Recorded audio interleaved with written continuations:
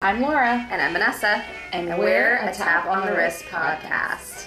Every week we bring you a new history story with an alcohol twist. The stories you didn't learn from a textbook.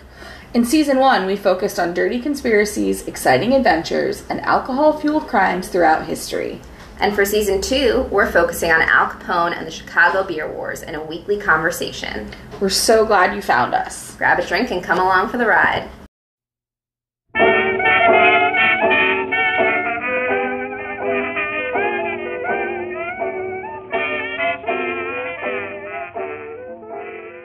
Hello.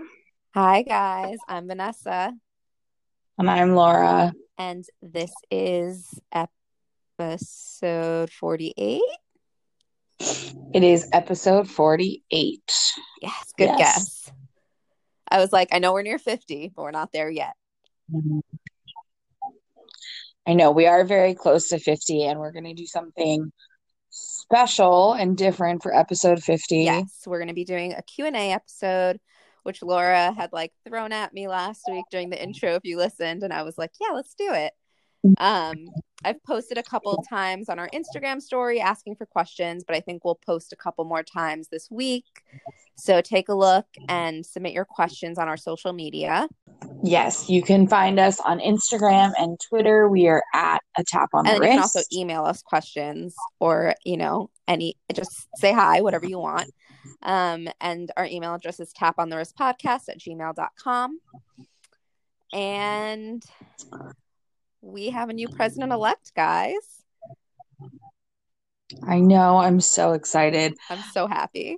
I'm part of me now. So this is Sunday night after the announcement was made.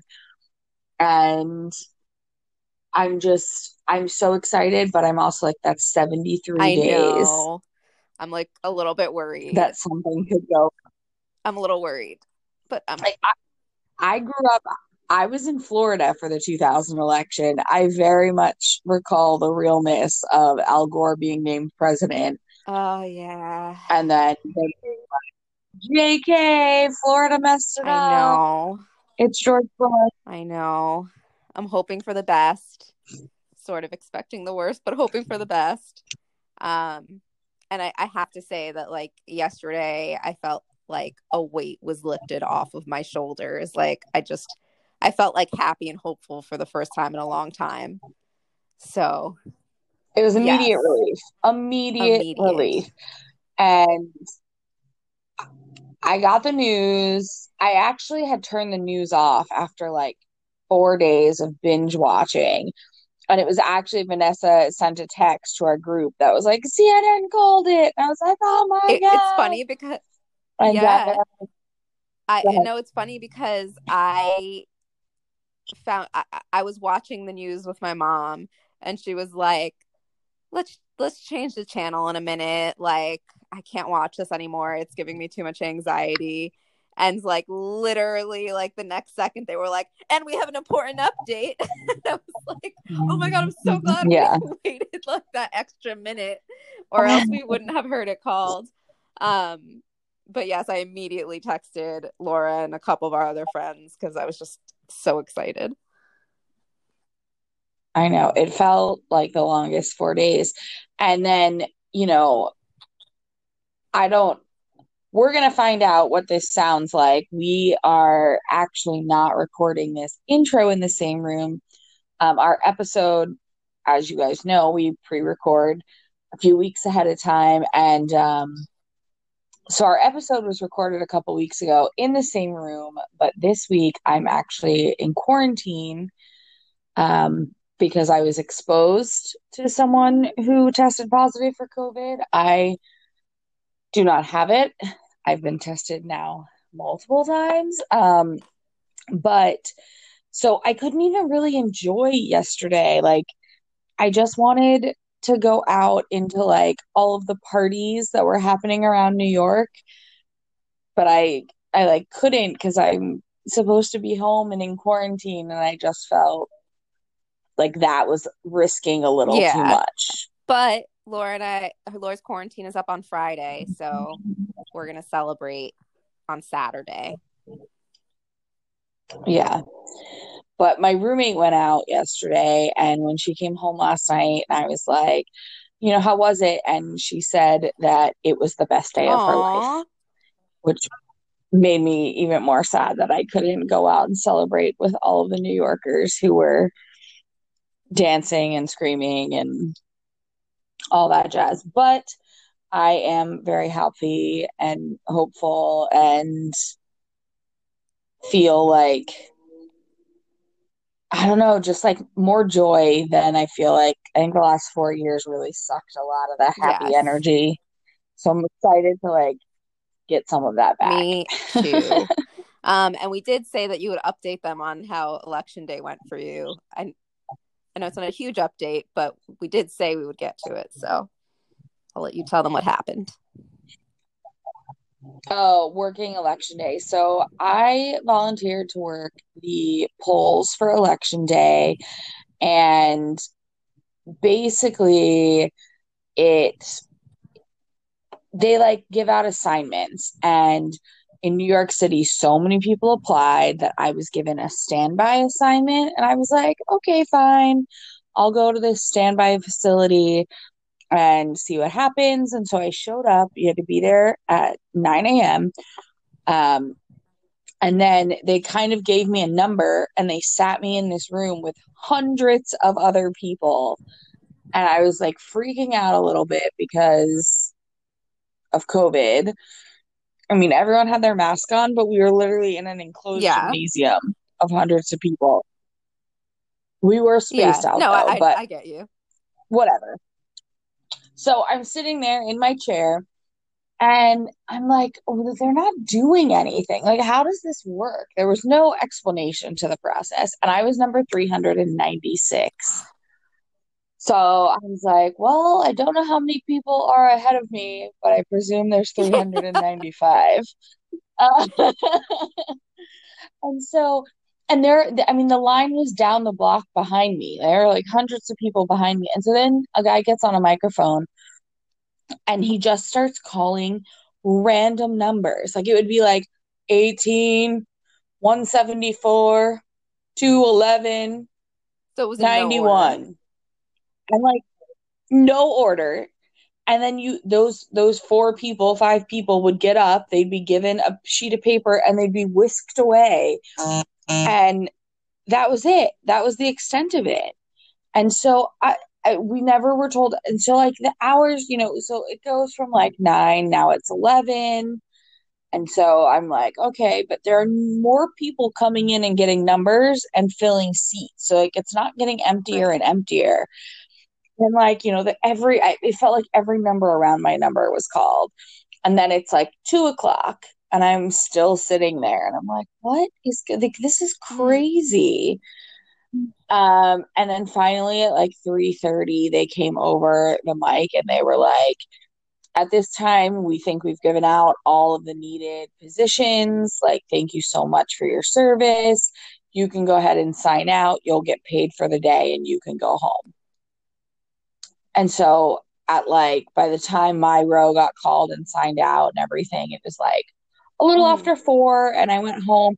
And while like it it wasn't as long as working the polls, like it wasn't as long as if I had been called to like go and work at the Mm. election day polls, but it was like a long day of just sitting and doing nothing. I mean, I read a book and I listened to some podcasts, but it was kind of It honestly disappointing, to kind of be reminds me honest. of jury duty, where you like just go and sit in this big room and you wait for your number to be called. And if your number's not called, then you just sat there all day. I know. And like part of me wanted to be like, I don't want to get paid. Like I'm not one of the people that are here to get paid. I like legitimately want to Yeah, do this. Can I I volunteer? know. Well, is there anything like since you've already been through the training or whatever this year, is it easier for you to volunteer again next year, or would you have to like redo all the training and stuff? No, I think like I know next year in New York City we have a big mayoral election, and so I could potentially work the Mm-hmm. polls for that.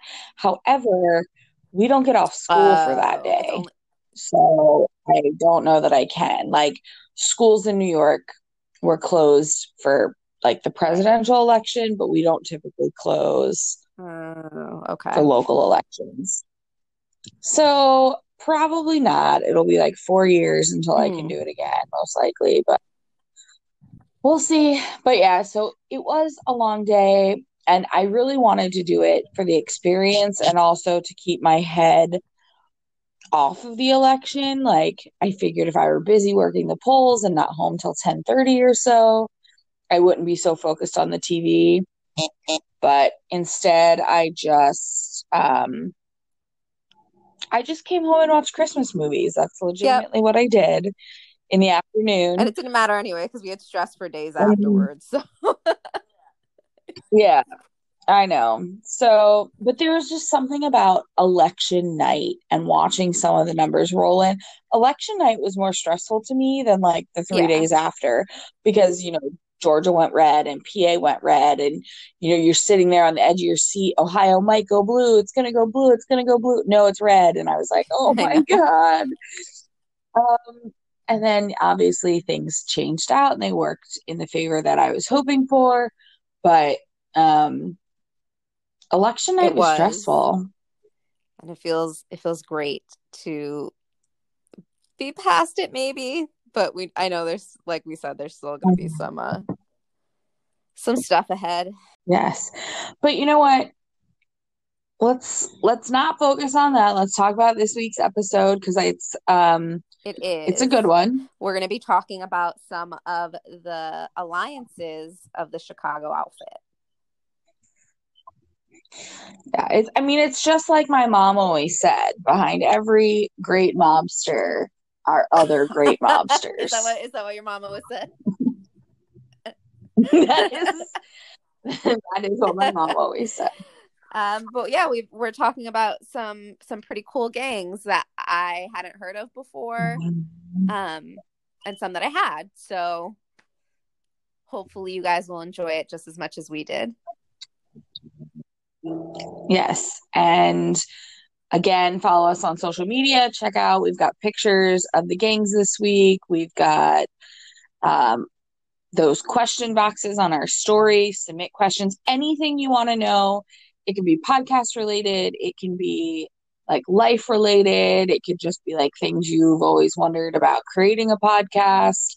I think we're pretty open book kind Yes. of people. Obviously, we'll use our discretion if you get crazy personal, but I don't know why you would want to know those things about us, anyways. But send some questions so that episode is fun and interesting. And I don't know. Here's to Yeah. alliances. Enjoy.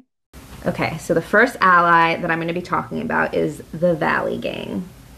And I can't wait to tell you about their leaders. I was excited about this one.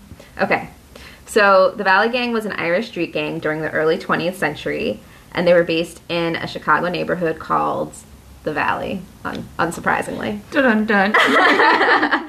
And the Valley was located in Chicago's Bloody Maxwell section on 15th Street. In case you're wondering why it's called the Bloody Maxwell section, like I was, it gains that nickname from the Chicago Tribune in 1906, unsurprisingly, because of the area's violence. It is called the Maxwell section, and they just tacked on bloody. Makes sense. And the valley was actually only separated from the levee by the Chicago River. So it was like the levee, Chicago River, another terrible district. Or not terrible, just vice ridden. I wonder what it was like to live in Chicago during this time. Like, know. were there great positive sections like there are now? Like, there are really upscale sections of Chicago today. Right. Well, I know when I was reading about Colosimo at one point, it said that he went to the upscale Loop area. So I feel like the Loop was and still is like a nice area. Right? Is the Loop like higher it? end? Is it? I don't know. I feel like it was. I don't know that I mean, much the about Loop, Chicago. the Loop is like the business district, right? It's like the Loop that the subway or the L Yeah. goes around. And so I know it's where like a lot of like downtown Chicago is, I think. But it's not where like the big skyscrapers are. I have no idea. I probably should know more about Chicago's layout by now, but I don't. All we keep reading about are the bad parts. All I know, the Loop is near Grant Park, which is like their big park. Is that where the Bean is? Yes. Cool. Anyways, if you're from Chicago, we're sorry we are butchering the map of your city. Please feel free to correct us. So the valley bordered Halstead Street to the west, 14th and 15th Streets to the north and south, and was again not the nicest area. It was described, I think, in one source as like an Irish ghetto. So the rivals to the gang, the Valley, were the Reagan's Colts, and I just am throwing that in there so you remember it for later. Okay. Okay. So the Valley was actually an outgrowth of another gang called the Henry Street Gang. And while I didn't find a ton of information about the Henry Street Gang, I did find one interesting tidbit that was on the People source. Okay. So I guess take it with a grain of salt if you don't trust the People source. So the Henry Gang was formed by a man named Chris Merry, like Merry Christmas, in the 1890s, and they specialized in armed robbery. In fact, they developed a method of robbery known as the kick-in, and this is how the kick-in would go.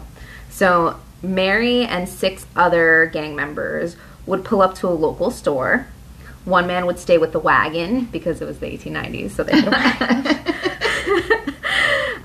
2 lookouts would stay outside, and Mary and the other gang members would kick in the entrance of the store, load up the wagon, and drive off.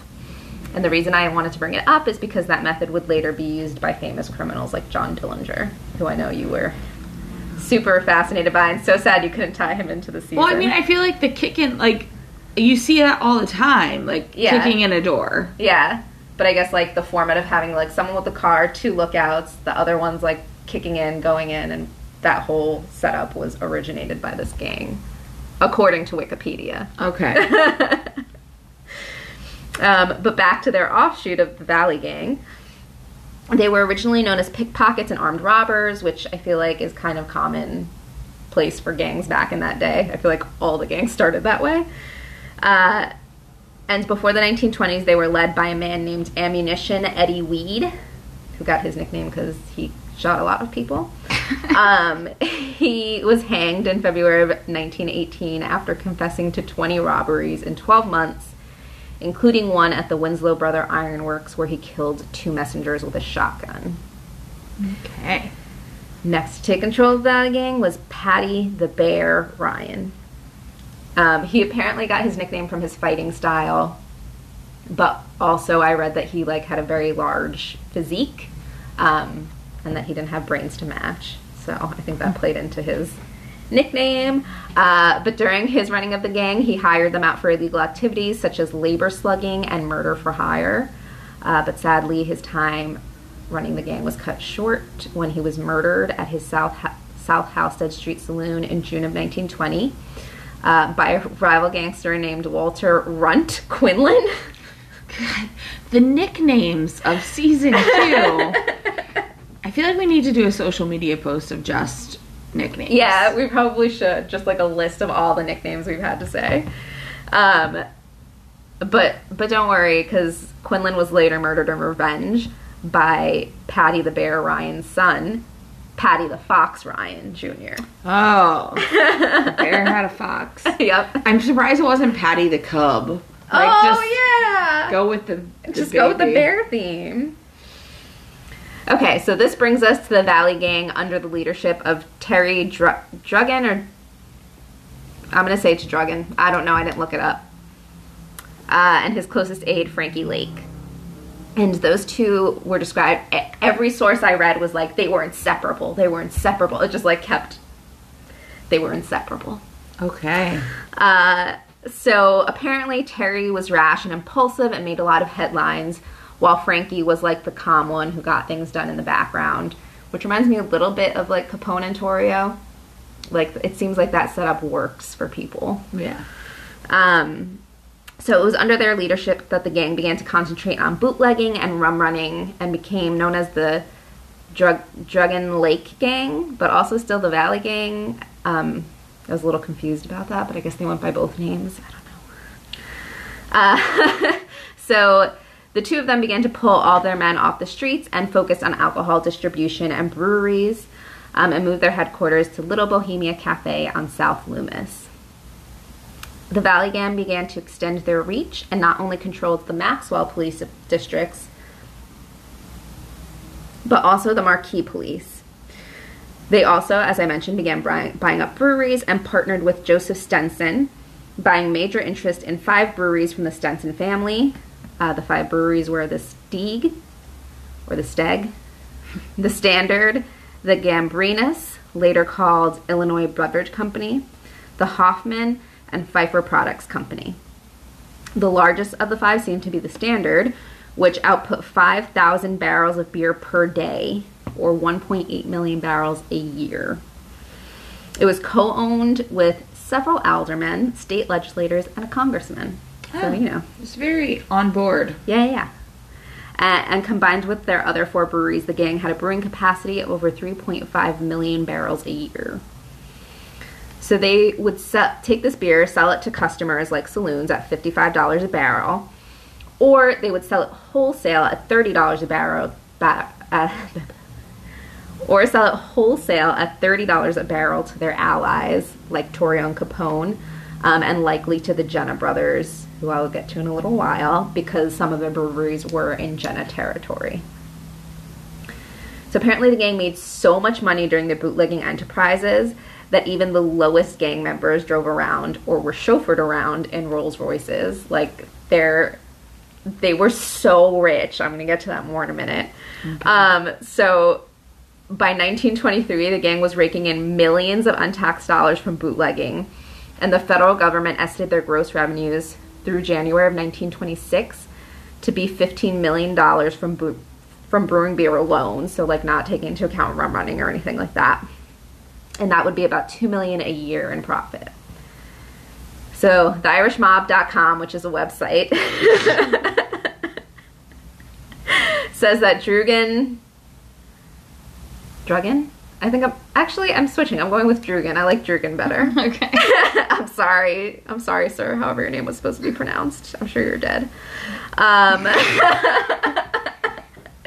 Bought a home on Lake Zurich and a winter estate in Florida. And this was one of my favorites. I had to quote it directly for you to get a sense of his lifestyle. He had a swimming pool, but couldn't swim. A tennis course, but didn't play the game. Dairy cattle, which he admitted scared him. Sheep and swine in his pastures. He owned a thoroughbred racing stable and raced his horses at Chicago's tracks. The horses draped in his family's ancient Celtic color scheme. One time, when he was ruled off of the turf at one track for fixing the race, Drugan pointed his gun on the officials and promised to kill them. All of them, then and there, if they didn't change their ruling. They changed their ruling. So he had, like, all this shit, like a pool and a tennis court, even though he didn't even need them because he didn't use them. Owning cattle was considered, like, the luxury lifestyle, like... He was scared of them, though. Oh, no. Oh, he's got cows.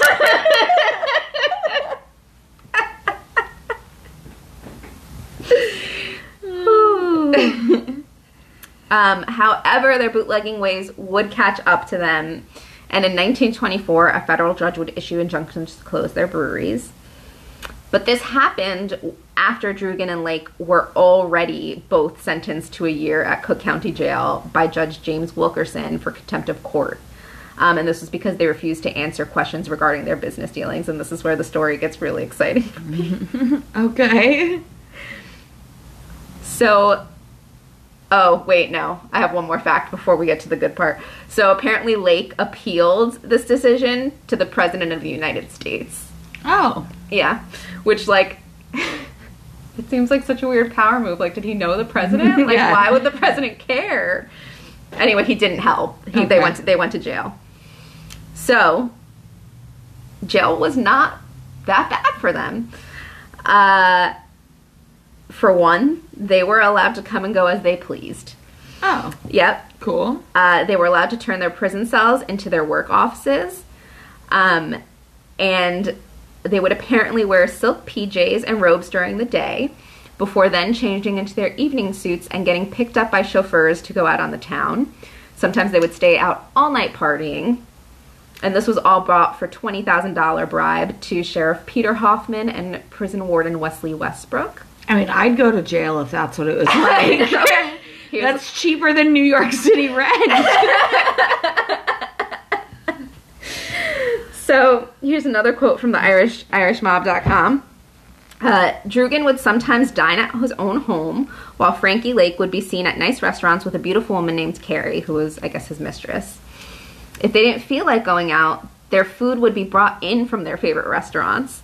If they didn't want to go to their offices, they could use their private phones in their cells and have their secretaries come to them. And just to elaborate, Drugan... But, like, what? Yep.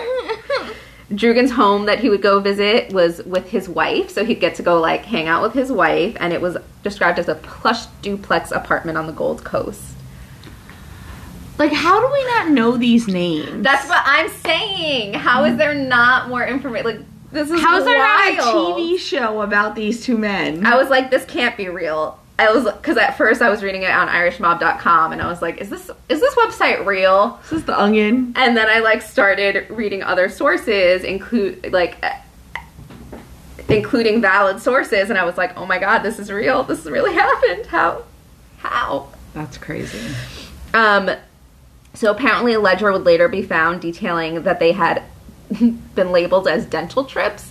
Like, they just had gone on a shit ton of dental trips. Was the reasoning. It's not true. But a reporter would eventually visit the jail because he suspected that Lake and Drugan were connected to the murder of a rival bootlegger. And I guess he annoyed Drugan, who ended up punching him in the face. So, as revenge, he exposed what was happening in the prison. Oh. And then, not only that, but a grand jury, also looking into the same murder, visited the prison while Lake and Drugan were out. And they were like, oh, they're out? Like, what the They're at the fuck? dentist! Again, they just have really bad teeth. Sorry. Together! They're inseparable, so their teeth have the same problems. They have to hold each other's hand when it just works. So the Chicago American newspaper wrote this about Drugan after he was exposed. He lay luxuriously in the bed with his purple silk pajamas, a reading lamp above his pillow, and a half-dozen books on his lacquered table beside the bed. Morocco slippers and several pairs of patent leather pumps hung on trees under the bed.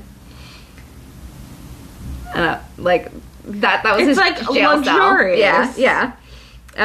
But after it was exposed, it seems like really not much happened to them in response. But the two men that they bribed with the $20K did get punished. So Sheriff Hoffman was fined $2,500 and got 30 days in jail.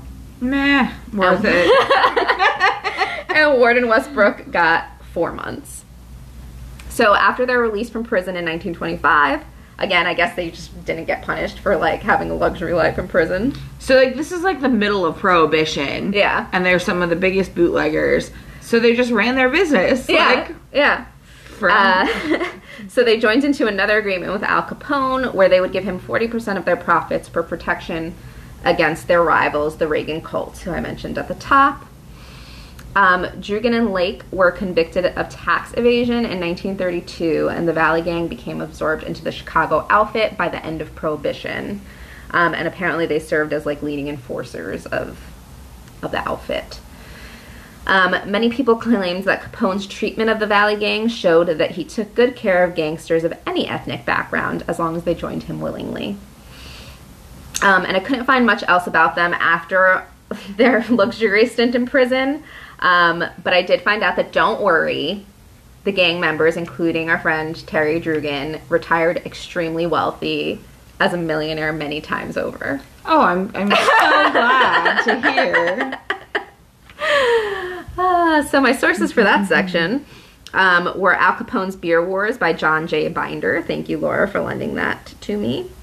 The irishmob.com, like I mentioned. A blog post at another blog, not the crime scenes one, but it was called mafiasum.blogspot.com and Wikipedia.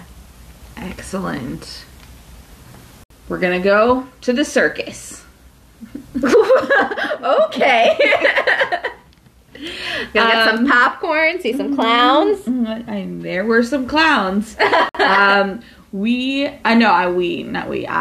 am gonna tell you about the Circus Cafe Gang, or the Circus Gang, which was another ally of the Chicago outfit. It's like I get to make up some stuff to throw in. Yes. Learn to juggle. Okay, enough circus puns. Okay, because they actually were terrible. Okay. But, okay, so the Circus Cafe Gang is the lone Chicago outfit alliance that served North Side Chicago. So we've talked about the North Side Gang being on the north side of Chicago. Yeah, clearly. Self-explanatory. And the Chicago outfit ruled South and West Chicago, but they did have this one alliance with the Circus Gang in the north. Ooh, I feel like that's like, it's dangerous, like Romeo and Juliet. It is. However, because they were in the north, they actually had a really important kind of location position for Al Capone and the outfit. I'd imagine. The Circus Gang was considered a recruiting and training arm of the Chicago outfit, but most importantly, they were believed to be the armorers and the stored weaponry for the mob. Okay. So hiding those Tommy guns. Yeah. At 1857 West North Avenue sat Circus Cafe. And it was here at the Circus Cafe the Circus Gang had their headquarters. So appropriately named.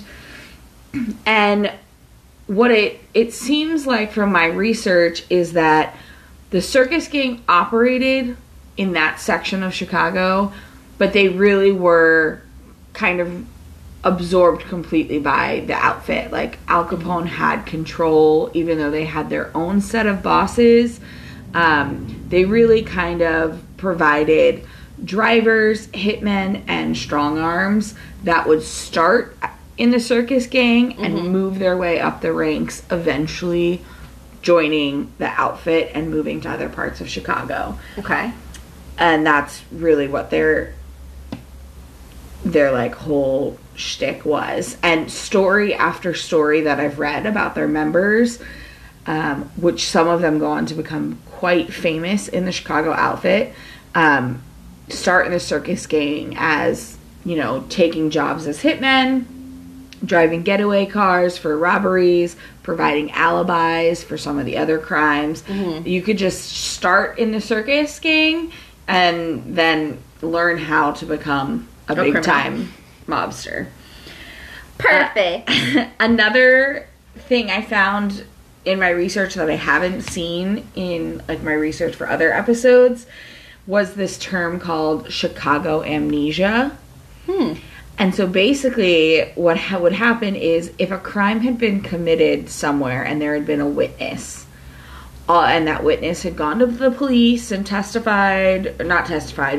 evidence that they could identify whoever was involved in whatever the crime had been, they might have a visit from a member of the Circus Gang, and then they would develop Chicago amnesia, and they could no longer testify.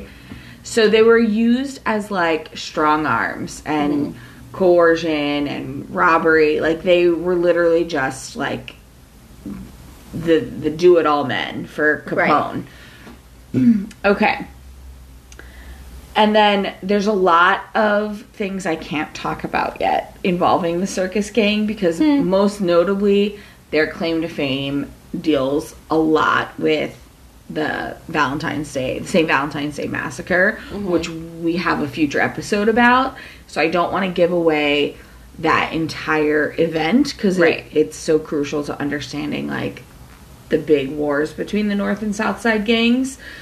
But the Circus Gang allegedly provides all the weaponry for that event. And they are also discovered to have not only provided weaponry, but also some of the actual men involved in the massacre. and also in the cover-up or cleanup of, like, the getaway car and things like that. So when we get to that episode, we're going to come back to some of these men that I'm about to explain. And I don't want to give away too much of that ordeal, but they are very involved in the St. Valentine's Day Massacre because of their location, and they could easily know what was happening with the North Side Gang, which becomes important for that event. Yeah. Okay. So here are some of the big hitters of the circus gang. These are like the men we need to know. Okay. Number 1, we've heard about him before. We've talked about him before on the podcast, but unrelated to season 2 is our friend Machine Gun Jack McGurn. Machine Gun Jack, the hottie. Yes. So Vanessa covered Jack's story during season 1 when we did our Chicago Bars episode, and she told the story about the Green Mill, which was a favorite hangout of Al Capone. But Jack McGurn, he ran the Green Mill, and he was the head of security for Capone for many years, but he got his start in the circus gang. Interesting. Yes. For those of you who don't remember, the Green Mill is where Capone would go in and they would, like, save his booth for him and play his, like, favorite song. And that's how Laura became the Queen of Queens, because she decided she was going to find a bar that did that for her. I'm going to find a bar that will do that for me. I haven't done it because of quarantine, but it will happen. 2021 is my year. Don't say that. Don't jinx it. Let me knock on wood somewhere. Wood. Okay. But, so, just a little bit about Jack McGurn, and I didn't do a whole lot about him because we have that episode if you want to know more about him. But he was an athlete, he was a boxer, and the story is that he allegedly quit his boxing career shortly after his father was killed. And I don't remember this, you might have mentioned it, but we didn't have all of this background insight to Chicago at the time. But his father was killed by a Black Hand gang. Oh, wow. No, I don't think I said that. Because I probably was like, what's the Black Hand gang? Yeah. And so, kind of in revenge, he decided to get out of the boxing business. And that's how he got involved in gang activity, was for, like, the revenge. Yeah. And then he just ended up working his way up because he had that body, or that boxing background. He was quite strong. He had that body. He probably had a body, too. I'm pretty sure I said it in my episode, but I, like, looked at a picture of him and I was like, ooh, he's attractive. Anyway, continue. But because he had that boxing background, he worked his way up from... Sorry. You're still thinking about his body, aren't you? Oh, he was a horrible person. Continue. So his strength is what caught Capone's attention, and he moved up quite quickly in the ranks and became extremely important to Al Capone as part of, like, his head of security. But while he moved from the circus gang to... I'm sorry. It's one of those things where I can't stop. All right. Cool. Okay. While he moved up from the circus gang to Al Capone's private security, he was still quite loyal to the circus gang. He would give back a lot to them and was always recruiting from them and bringing young kids from the circus gang into the Chicago outfit to kind of, I guess, better their mob life. Vanessa is still laughing. She's like... I sometimes get into these fits where I can't stop. I'm sorry. But so that's where he got his start. It's like the uninhibited island. This is season 2's version. Deep breath in. Deep breath in. Okay. So the next player I want to talk about, and I couldn't find a ton about him except that he was the leader of the circus gang for many years. His name was Claude Screwy Maddox. What a screwy guy. I know. In the circus. Claude was born in 1892 in St. Louis, Missouri, and he actually started his criminal life in a separate gang in St. Louis known as Egan's Rats. which I've never heard of. And so I looked into them a little bit, and this just happens to me almost every episode. I end up down like this spiral of like I was searching St. Louis, like gang life. But so a little bit about Egan's Rats. They were an organized gang that ran in St. Louis for over 35 years, and during those 35 years, they were bootleggers, labor sluggers, voter intimidators, armed robbers, and murderers. And so what happens is that Claude Maddox forms this relationship with the Chicago outfit, and they bring him from St. Louis to Chicago, and they give him, like, they have him run the circus gang. Okay. And I feel like his name, like, sounds familiar. Like, I may have come across his name somewhere. I know there's not a ton of info about him. Like, I don't know how he got acquainted with the Chicago outfit, except I believe it's through the bootlegging, because we've talked about the beer running and, like, breweries opening all across the Midwest, and St. Louis being a big beer hub. So I think between his connections in St. Louis and, like, him already being a part of Egan's Rats, like, Capone wanted him in Chicago to have that connection to St. Louis and Chicago. And so that's kind of the role he played. He ran the circus gang, but he also was that connection to other parts of the Midwest, more specifically St. Louis. And it is assumed that he plays a very large role in the St. Valentine's Day Massacre, or it's rumored that he plays, but I'm again, not going to spoil it. Okay, the next man is Anthony Tough Tony Capizio. Tough Tony. Tough Tony. He was born in 1903. Again, another leader of the circus gang, or part owner of the Circus Cafe. He, on the other hand, was a bank robber and a hitman.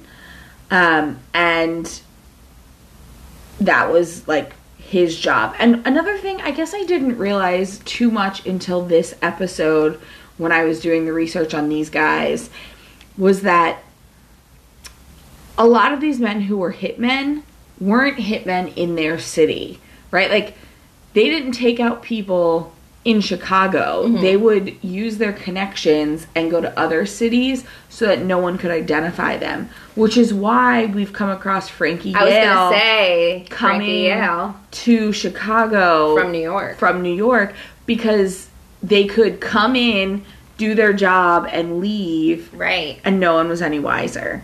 And so that's what I'm finding is, like, these men provided that for the Chicago outfit. They would go and provide these hits in other cities. That makes sense. And then come back. Because you got to think, I was like, if the outfit had so many hitmen, why did they keep bringing Frankie Yale in?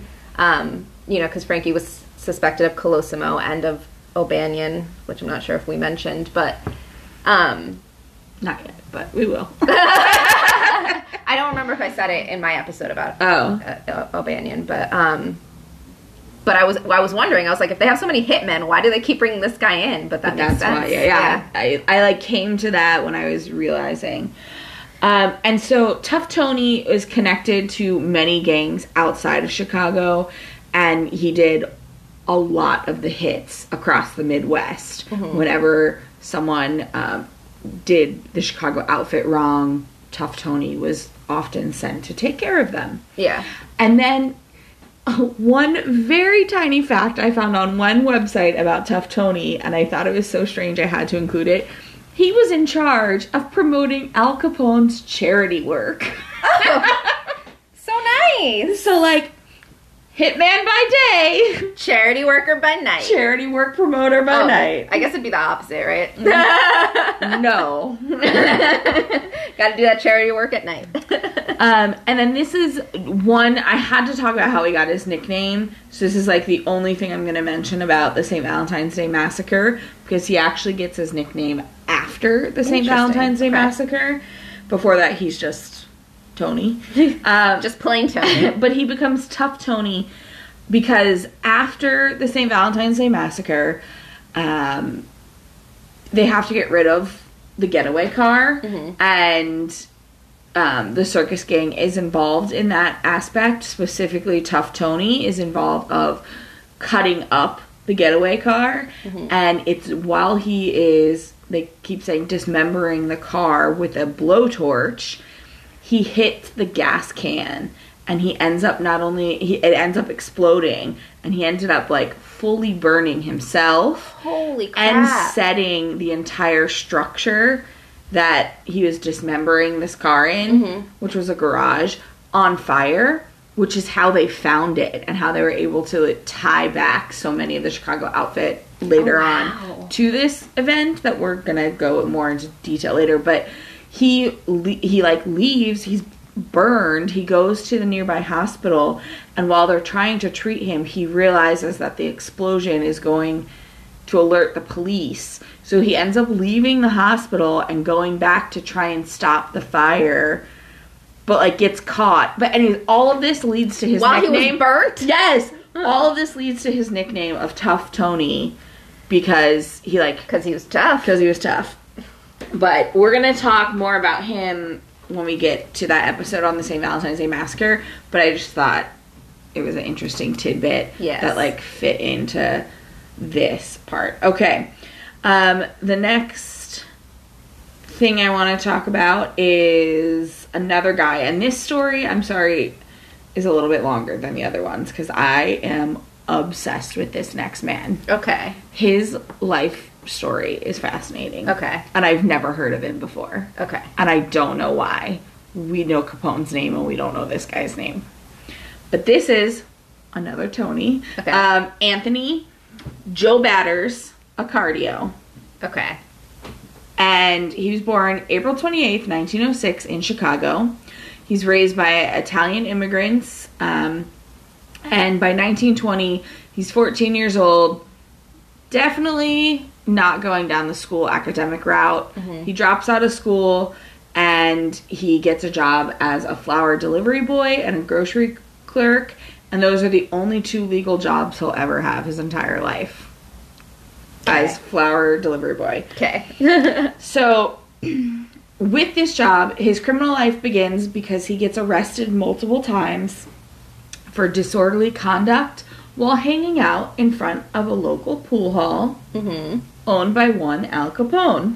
Okay. Which is where his antics caught Capone's eye. I feel like that's how it worked back then. Yeah. Like if you got the attention of a mobster and then they invited you to join their gang. Yeah. So he does that. He catches the eye of Capone. Capone, because he's so young and inexperienced, doesn't bring him to the outfit, but gives him to the circus gang. So he joins the circus gang. Gives him like a gift. Yeah. And he becomes a big, like the protege for Jack McGurn. Okay. Machine gun, with the body. Hottie with body. And he also plays a big part in St. Valentine's Day Massacre and is known for some very famous assassinations that I can't talk about right now because I don't want to give up future episodes, but we will get there. Come back to Joe Batters later. Okay. But I wish you could see the look of glee on Laura's face right now. She loves this guy. I do. Let's talk about his nickname. So, Joe Batters, it comes from him beating the shit out of someone with a baseball bat while Capone watched. And Capone was like, that guy's like Joe Batters. And I don't know who Joe Batters is, but like, he gave him that nickname. Capone gave him his nickname. Because he was just sitting back watching him beat someone. Okay. Yeah. Okay. Yeah. Seems so, normal. Yeah, he... Like, and it's hard to explain because during Prohibition, this kid is so young. He doesn't play a big part in the circus gang, of like the bootlegging and all of this. His story really, really takes off in like the 1930s. Okay. So I do want to talk about it because I don't think we're going to go that far with the Chicago outfit. I mean, I think we will, but I'm still going to tell you now. Okay.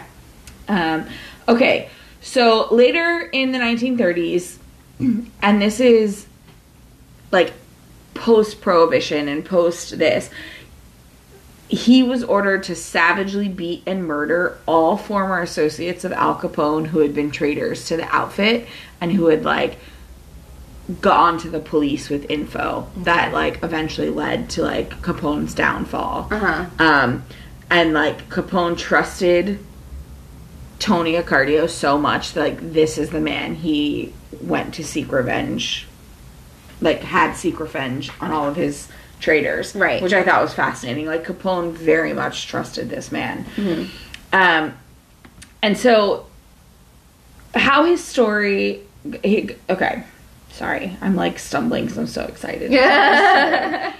Okay. What happens, we all know kind of Capone does eventually fall, and we will tell that story later. But in the 1940s, after Capone has no longer, like, any part of the Chicago outfit, Tony Accardio ends up becoming the boss of the Chicago outfit in the 1940s.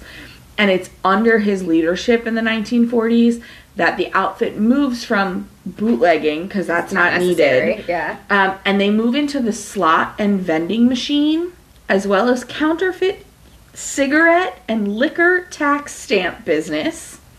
Interesting, okay. They also expand into narcotics smuggling. I know. And one thing that he's most famous for doing is placing slot machines in gas stations, restaurants, and bars throughout the entire, like, outfit's territory. So at this point, it's no longer just Chicago. They've expanded, most famously into Las Vegas. Accardio is responsible for taking the influence over gaming away from the 5 families of New York City and putting it in control of the outfit in Las Vegas. Interesting. Yes, which, like, how do we not know this guy's name? No. Like, he had major power. It's crazy. There's so many people that we come across that I think that about. I'm like, in Las Vegas, all legal Las Vegas casinos used his slot machines. He had that power. Wow. Yes. And then in places like Kansas and Oklahoma, where they had bans on alcohol sales or dry days and, like, stricter laws still in, like, the 40s and 50s, they would introduce bootlegged alcohol. Like, they just had control of, like, the whole Midwest. And, like, when we think of mobsters and things like that, we don't think of the 40s and 50s so much. Everyone very much focuses on, like, the 1920s. But he got his start as a teenager with the circus gang, and he ends up becoming the boss of the Chicago outfit 40 years later. Wow. Yeah.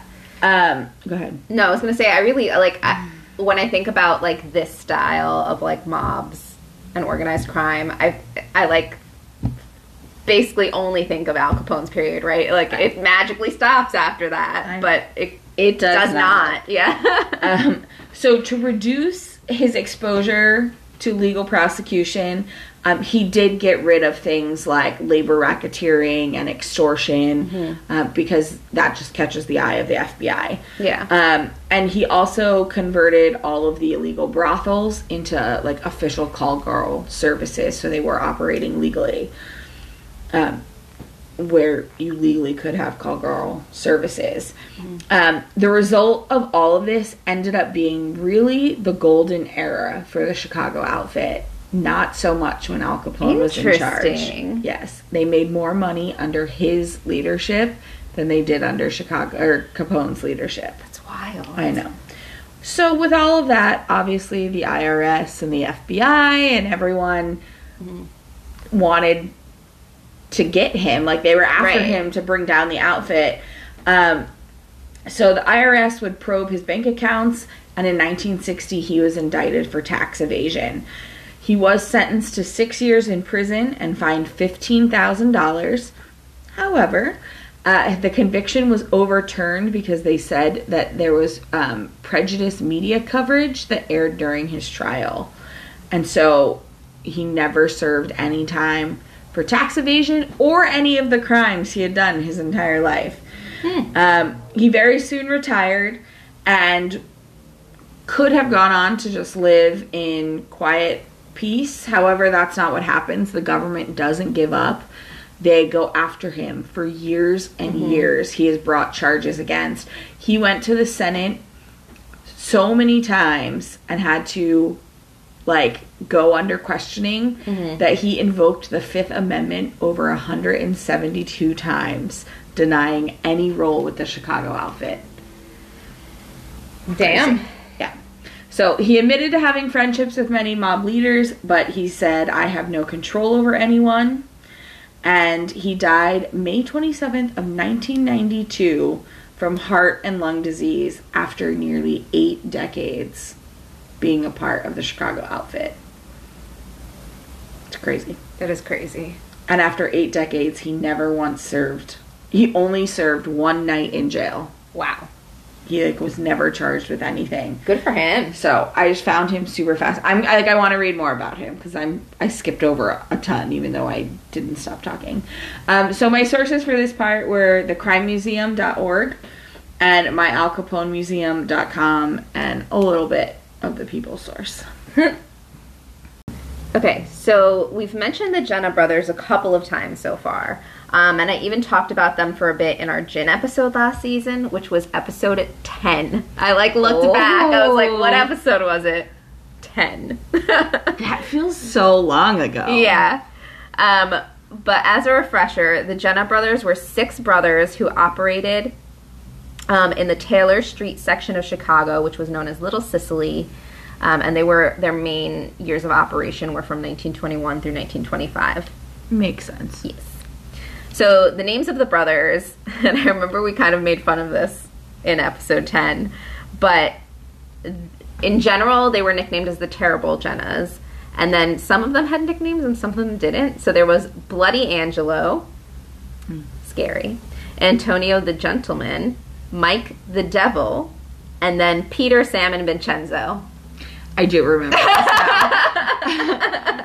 And Vincenzo went by James or Jim. Oh, that's normal. Not Vinny.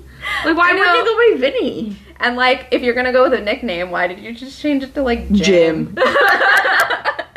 No offense You have to all the Jims. Bloody Angelo, the Gentleman, the Devil, and Jim. So the Jenna brothers all emigrated to Chicago between 1906 and 1914 from Sicily. And they were, like, came to America saying that they were farmhands, but they very promptly went to work for the Black Hand extortionist. Oh. You know, that's what one does when they come to America. You need a job. Farmhands to extortionist. So I kind of want to talk about, like, their roles within the organization. So Vincenzo, or Jim, was apparently, like, kind of the leader of them all. Like, he was the one that was, like, the brains behind it. Although I did see Bloody Angelo also called the leader sometimes. And I also read that he was kind of like the muscle of the group. That makes sense. You don't Bloody. get the name Bloody for Yeah. nothing. Sam was the family fixer, and he handled, like, the authorities and all of their political connections.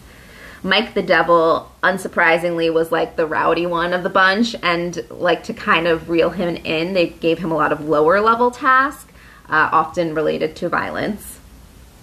Antonio, or Tony the Gentleman, remained kind of aloof from all the dirty work. He actually was a qualified building contractor, an architect, and he owned legitimate businesses, and, like to say that he wasn't involved with the gang work, but, like, when his family needed him, he'd be there. He's like that brother that reluctantly helps bury the body. Yeah, exactly. And then the only thing I could find about Pete was that he ran a saloon. Good old Pete. I like Pete best. So like the Valley Gang, the Jenna brothers had the Maxwell police in their pockets, kind of like I had mentioned when I talked about the Valley Gang, that they did operate in the Jenna territory. So it was noted that the police would regularly line up in front of the Jenna headquarters, which was a warehouse located at 1022 West Taylor, and the warehouse was disguised as an olive and cheese importing business. But the police would line up there to collect their payoff money. Like, they would just form a line outside of this warehouse casually. They just really liked olives. And cheese. Yeah. Who doesn't? And their headquarters were actually jokingly referred to as the police station. Oh, wow. Because police were there so often. The Jenna brothers actually paid over $8,000 per month in bribes to over 300 officers. In return, the officers would often escort the Jenna brothers' alcohol shipments so that they weren't interfered with. Wow. Yeah. You know, That's power. a good bond Yeah. between gangsters and police. So when the Jenna brothers first started out in the bootlegging business, they started out pretty small by peddling wine along Taylor Street, but they soon expanded and learned better ways to make money off of illegal alcohol. So during Prohibition, the Jenna brothers apparently obtained a federal license to manufacture industrial alcohol, and they would then sell that illegally as drinking alcohol. Oh, Yes. cool. Seems legit. But their actual main source of illegal alcohol was the cottage industry that they set up under the Union Siciliana in alcohol distilling. And I did mention the Union Siciliana in the episode about O'Banion, along with the head, Mike Merlot, which I found funny then that he was a wine name. But he was very close with the Jenna brothers and was the one who tried to talk them out of the assassination of O'Banion. And that's where I had mentioned him. But just so you guys have some context, the Union Siciliana was a Sicilian-American organization rumored to control much of the Italian vote within the United States during the early 20th century. And the Jenna brothers' ties to the organization were so deep that after Merlot died in 1924, Angelo would go on to replace him as the head of this Sicilian organization. It was through this organization that the Jenna brothers would target their fellow Italian immigrants and ask them, or make them, probably, operate stills in their own homes to create bathtub gin, which is why I talked about them in our gin episode. So according to the Mob Museum, the Jenna brothers would provide people with stills or alky cookers, as well as corn sugar and yeast to make the alcohol. The alcohol would then be picked up on a weekly basis by the bootleggers that worked for them. And they apparently had like hundreds of people that extended through the city of Chicago, the suburbs of Chicago, and even as far as Gary, Indiana, doing this. And again, they were all fellow Italian immigrants. It's like a second hustle. Yeah. But of course, the immigrants that were doing this were usually from low-income homes, and they like really needed the extra money that the weekly salary provided. So according to Medium.com, the salary was $15 a week.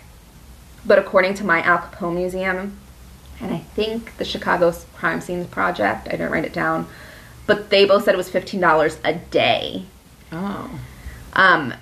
And they said that the reason for that was because these alky cookies, I'm hungry. These alky cookers would often overheat and explode, killing or injuring the workers. And the explosions would basically spit out pieces of shrapnel and then the volatile alcohol. So because of those dangers is why it was they paid such a high price. But even though they paid this salary that was great for these low-income houses, it was like pocket change to them. Like, it didn't really affect their earnings. The model actually worked out really well from them, and their gross revenues from pure alcohol were estimated at $4.2 million, with their profits at $1.8 million a year. And by 1924, so just a couple of years into this business, they had a combined wealth of $5 million, which back then I'm sure was a lot of money. But just to be clear, the alcohol they produced wasn't always super quality, which I feel like we've talked about in the past when talking about bathtub gin and these homemade alcohols. In fact, in police raids that happened years later, they found dead rats and other impurities in the liquor barrels that were stored at the Jenna Brother warehouses. And I believe you talked about this in the Christmas episode, but that kind of alcohol would lead to like people going blind and to deaths and alcohol poisonings. Well, and there's no guarantee, like, someone could give you instructions for making something and me like a recipe. Right. And it's going to look different or taste different, Right. because we're going to cook it separately. Our ovens are different. So every home is going to produce slightly different And gin. I actually read, I can't remember which source it was, but they would add dyes to their alcohol and like flavorings to make it seem like it was whiskey, even though it had like just been produced in someone's bathtub and was like clearly not like aged, whiskey the way it should be, to fool people. So Throw some bark in there to color it. So at some point, the Jenna brothers began to produce distilled liquors or spirits for Torrio and Capone. Torrio and Capone also had close ties to the Union Siciliana and to Mike Merlot, despite the fact that they weren't Sicilian themselves. And by 1923, the Jennas had become the main source of distilled spirits sold by the outfit, which seems like weird since their stuff wasn't always super kosher, but maybe they gave them the best of their stuff. Right. And they also sold the extra alcohol at cut rate prices outside of their territory. And that is what kind of started to cause a clash with the North Side gang, which I think I, again, mentioned back in O'Banion's episode. But basically, O'Banion was, like, annoyed at them for kind of encroaching on his territory, and he went to Johnny Torrio, but Torrio backed up the Jenna brothers. So, again, I don't want to get too much into the gang wars to come because we'll be discussing that more in depth in future episodes. But as I touched on in the other episode, in retaliation to this, O'Banion began to steal from the Jenna brothers' trucks, and he also got into kind of like an argument with Angelo for owing a ton of money to the Ship, which was a speakeasy that he owned with Torrio. And that is what would kind of eventually lead to the assassination of O'Banion, which involved two of the Jenna brothers' main hitmen, named John Scalise and Albert Anselmi? Mm-hmm. Sure. But the only reason I wanted to mention their names was because their nickname was the Murder Twins. Sounds like a Halloween costume. I know, because they were the Jenna brothers' two top killers. So the Jenna brothers are pretty involved in the gang wars, especially towards the beginning. I had to jump over some of their stories and jump past some of these assassination attempts that we're going to talk about in the future. But I did want to kind of talk about where they ended up. So the first one to go, and by go I mean be killed, was Bloody Angelo. He was on his way to close a new house for him and his wife, so sweet, when he was shot to death by shotguns. And it was done by Northsiders. For a second, shotguns could be a nickname. Like he was shot by shotguns. Yeah, no. Actual shotguns were used to kill him. And it was thought to be in retaliation for Dean O'Banion's assassination or payback for the murder of another man named Paul Labriola, who was the henchman of an Irish alderman named John Powers, who they had conflict with. Or it could have been for both. No one really knows for sure what his assassination was for. And as I noted, he had become the head of the Union Siciliana. So even though he was a buddy of Capone, Capone took advantage of that, and he installed one of his men, Tony Lombardo, as president of the Union Siciliana. So next, again in a gang war association attempt that I want to avoid talking about, Mike the Devil was shot in the thigh, severing an artery, and he bled to death in a nearby basement. It's a clever way of not telling us what big event this happens in. But he dies. He dies. He bled to death. And then Mike the Devil, oh no, that was him, Mike the Devil. And then the last one to get assassinated was Antonio Jenna.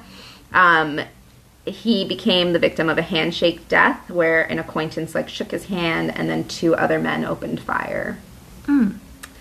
I'll talk a little bit more about that, I think, in the future. But the remaining 3 brothers fled Chicago. James, Vincenzo, whatever he wants to be called, would attempt to return to Chicago and take back Little Sicily, but an assassination attempt was made on him, which killed one of his bodyguards and wounded 2 others, so he decided he was just going to leave again and rejoin his brothers in Italy. So after 3 of the brothers were killed and 3 fled Chicago, the gang kind of fell apart and got absorbed into the Chicago outfit. But as I alluded to, we will talk about the Jenna brothers again because they did play a role in the gang wars to come. As noted by the Chicago Crime Scene Project, the Jennas were the most crucial element in the liquor supply chain, and control over their operations was largely the source of the bloody Chicago beer wars of the 1920s. Wow. So my sources were Al Capone's Beer Wars again by John J. Binder, a Medium.com article called Capone's Associates, The Terrible Jennas by Andrew Ward, the Mob Museum, and then the Chicago Crime Scenes Project, and a little bit of Wikipedia again. Sorry, but I'm not. The last alliance I'm going to talk about is a gang known as the 42 Gang. Okay. And I find it interesting because we did not plan this, but I've noticed while we were recording, the 2 gangs you talked about were like true alliances. They were like legit gangs that created alcohol that's helped supply the Chicago outfit. And then my 2 alliance gangs were like farm gangs that just supplied people to the outfit. That is interesting. The 42 Gang is, again, it's going to be another one of those, like, it's like up-and-comers who move up. Okay. So the 42 Gang starts in the year 1925, so much later than a lot of the other gangs we've mentioned. And it actually starts with 24 members, some as young as 9 years old. Wow. Yes. Babies. And so these boys supposedly named their gang 42 after Alibaba and the 40 Thieves, which had 41 people, but they claimed they were one better, so they named themselves the 42 Gang. So they're kids. They're children. Yeah. And like we've mentioned this season, a lot of children that joined gangs in Chicago came from these lower class neighborhoods like Little Hell. Right. There's another similar neighborhood called The Patch. And so there's so many. Most of these boys in the 42 Gang come from these 2 neighborhoods. Okay. And from the beginning, they start doing tiny crimes, as they all do. Vandalism, petty thefts, car stripping, stealing of horse carts and horses. They would like burgle cigarette stores or cigar stores. And then it moves on quite suddenly to staging armed holdups. And I'm like, well, that's a little different than like taking the hubcaps off of someone's, like pickpocketing someone, or but they were known for being quite violent, even though they were like a boy street gang. And it's this violence that, again, catches the eyes of some of the Chicago outfit. And they start to kind of, watch these boys and see what they're doing. And it was also noted that the 42ers, as they're called. Okay. Because it's the 42 Gang. The 42ers, most of their crimes were committed to have pocket money. And they wanted the pocket money so that they could then go to the speakeasies and brothels that were owned by the Chicago outfit. Like, these were kids not really trying to make a life. I say kids meaning, a lot of teenagers, young 20s. Like, they weren't, like, lifelong criminals who were actually trying to be, like, Capone and buy multi-million-dollar houses. Right. They were doing these crimes to have pocket money so that they could go and go to a brothel. Yeah. And so that is where they hung out. They hung out in the Red District or the Levee. They hung out at the pool halls and gambling halls owned by the outfit. And this is where they catch the eye of these higher ups in the Chicago outfit.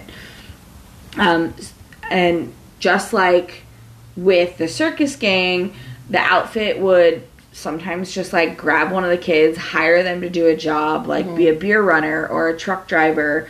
But they never formed a full alliance with these boys because it was risky. It was risky to have young kids. It was risky because they were kids, they always didn't think about the consequences before they might take out a gun and shoot someone. Yeah. So they never were like a full-formed like alliance with the Chicago outfit. They really were just kind of hired members for many years. Until one particular member stands out amongst the rest of the 42ers. And his name is Sam Momo Giancana. Momo. And Giancana, which I think I'm saying it right. I butchered a bunch of names. I know, but I feel like this is another one that, like, again, this is a name we should all know. Yeah. And we don't. But he was a very, very skilled wheelman who was very calm under pressure. So he got hired a lot to work for the outfit. And he actually becomes the first official member of the 42 gang to leave the 42ers and join the Chicago outfit. Okay. He becomes a protege of Tony Joe Batters Accardo, who I talked about when I talked about the circus gang earlier this episode.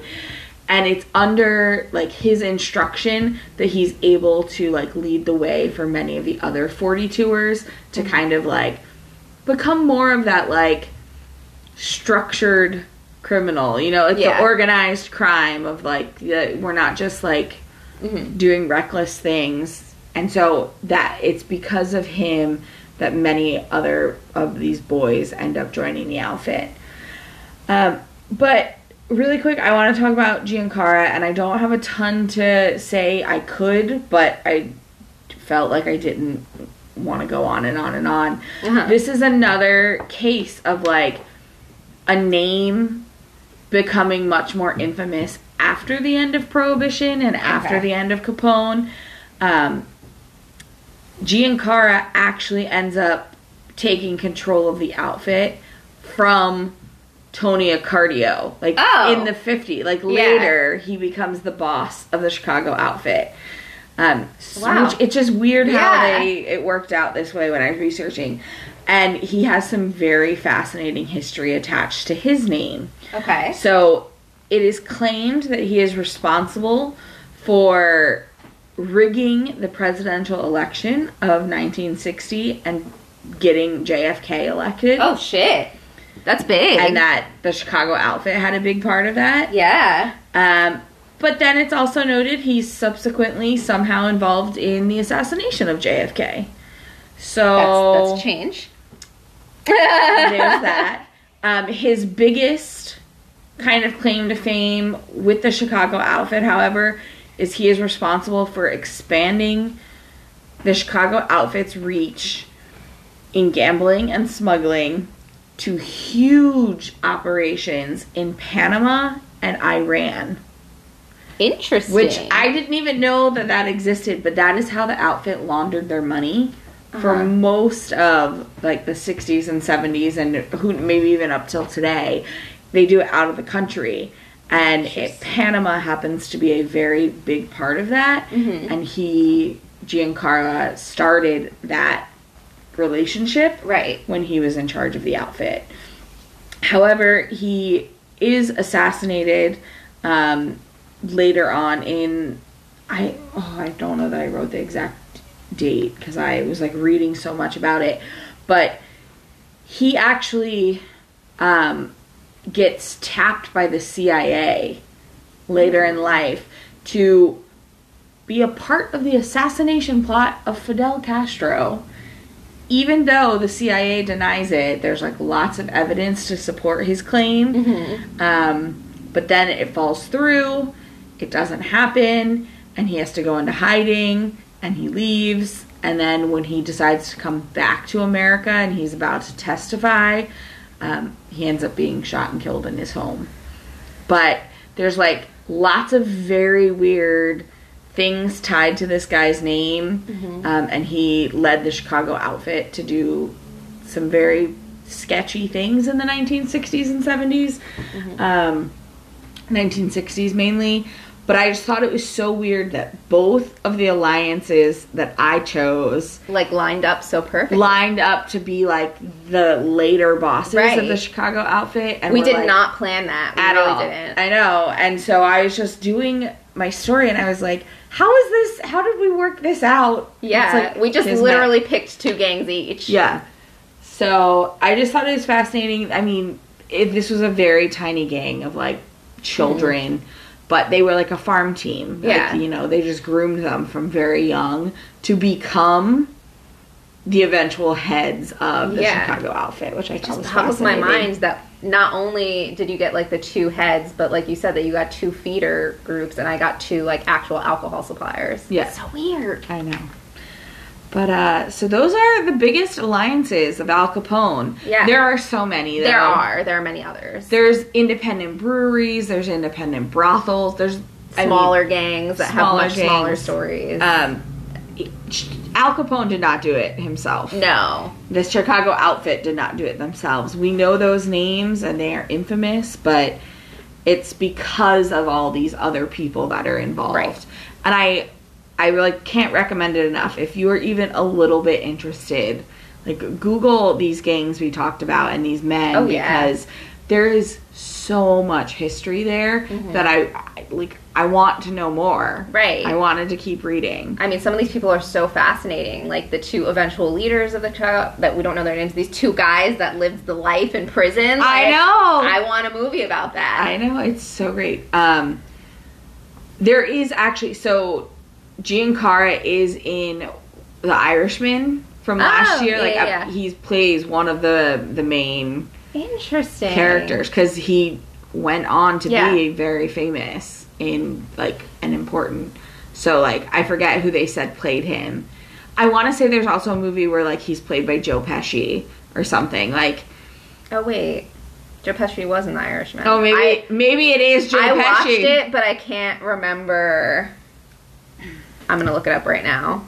I can't remember what Joe Pesci's character name was, so maybe it was in this movie. Maybe it was. But so it's just, there's just so much history tied to the Chicago outfit.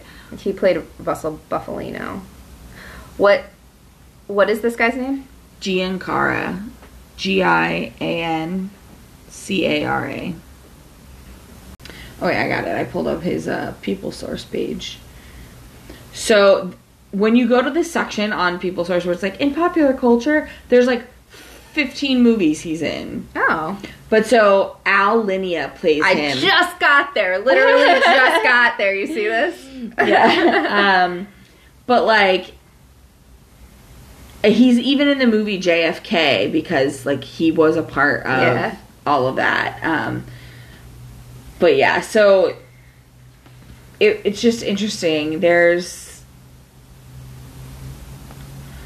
like Matt Damon's character in The Good Shepherd, Joe Pesci's character is it's like a combination of him and a couple other guys because it has to do with the CIA operation. Yeah. And so like they couldn't put all the players, but Joe Pesci's character is like a part combo. Him. Yeah. And then they mentioned Matt Damon has a part in it. I don't know. But so he's in like rap songs.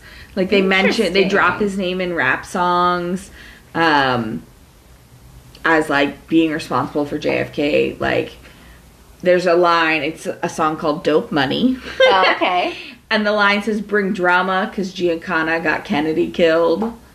So, like, it's just fascinating because I've never heard of him, but, like, clearly he is somewhat well known and had, And there's a whole tie to the NFL. Like, a lot of his family are NFL players. It's fascinating. Yeah. Please do research, guys, if you want to know more about him. But, yeah, so those are the alliances. Nice. Did you give your sources? I don't know. Did I give my sources? They're actually very similar to my sources for the Circus Gang. I did use the People source a little bit. And my AlCaponeMuseum.com and crimemuseum.org. Nice. Yes. And like we said, there are many more alliances. So please, yeah. And we're going to put up some pictures of these guys. Yes. And maybe some of those movie recommendations that we talked about. So Definitely. Make sure you check out our social media. We are on Instagram and Twitter at A Tap on the Wrist. And if you have any more interesting information about the people we talked about or about any of the other alliances or just, anything you want to share with us, you can email us at taponthewristpodcast@gmail.com. And next week, we'll be going in the opposite direction. We'll be talking about their enemies. Yes. Besides the Northside Gang, who we already talked about. Yeah. So technically, we're talking about the Northside Gang's alliances. Yes. Actually, Laura texted me and was like, are we doing both the Northside Gang's alliances and enemies and the Chicago Outfits alliances and enemies? And I was like, well, wouldn't the Chicago alliances be the enemies and vice versa? You know what? It's been a long 7 months. So, I guess we'll see you guys next week. Yeah. Cheers!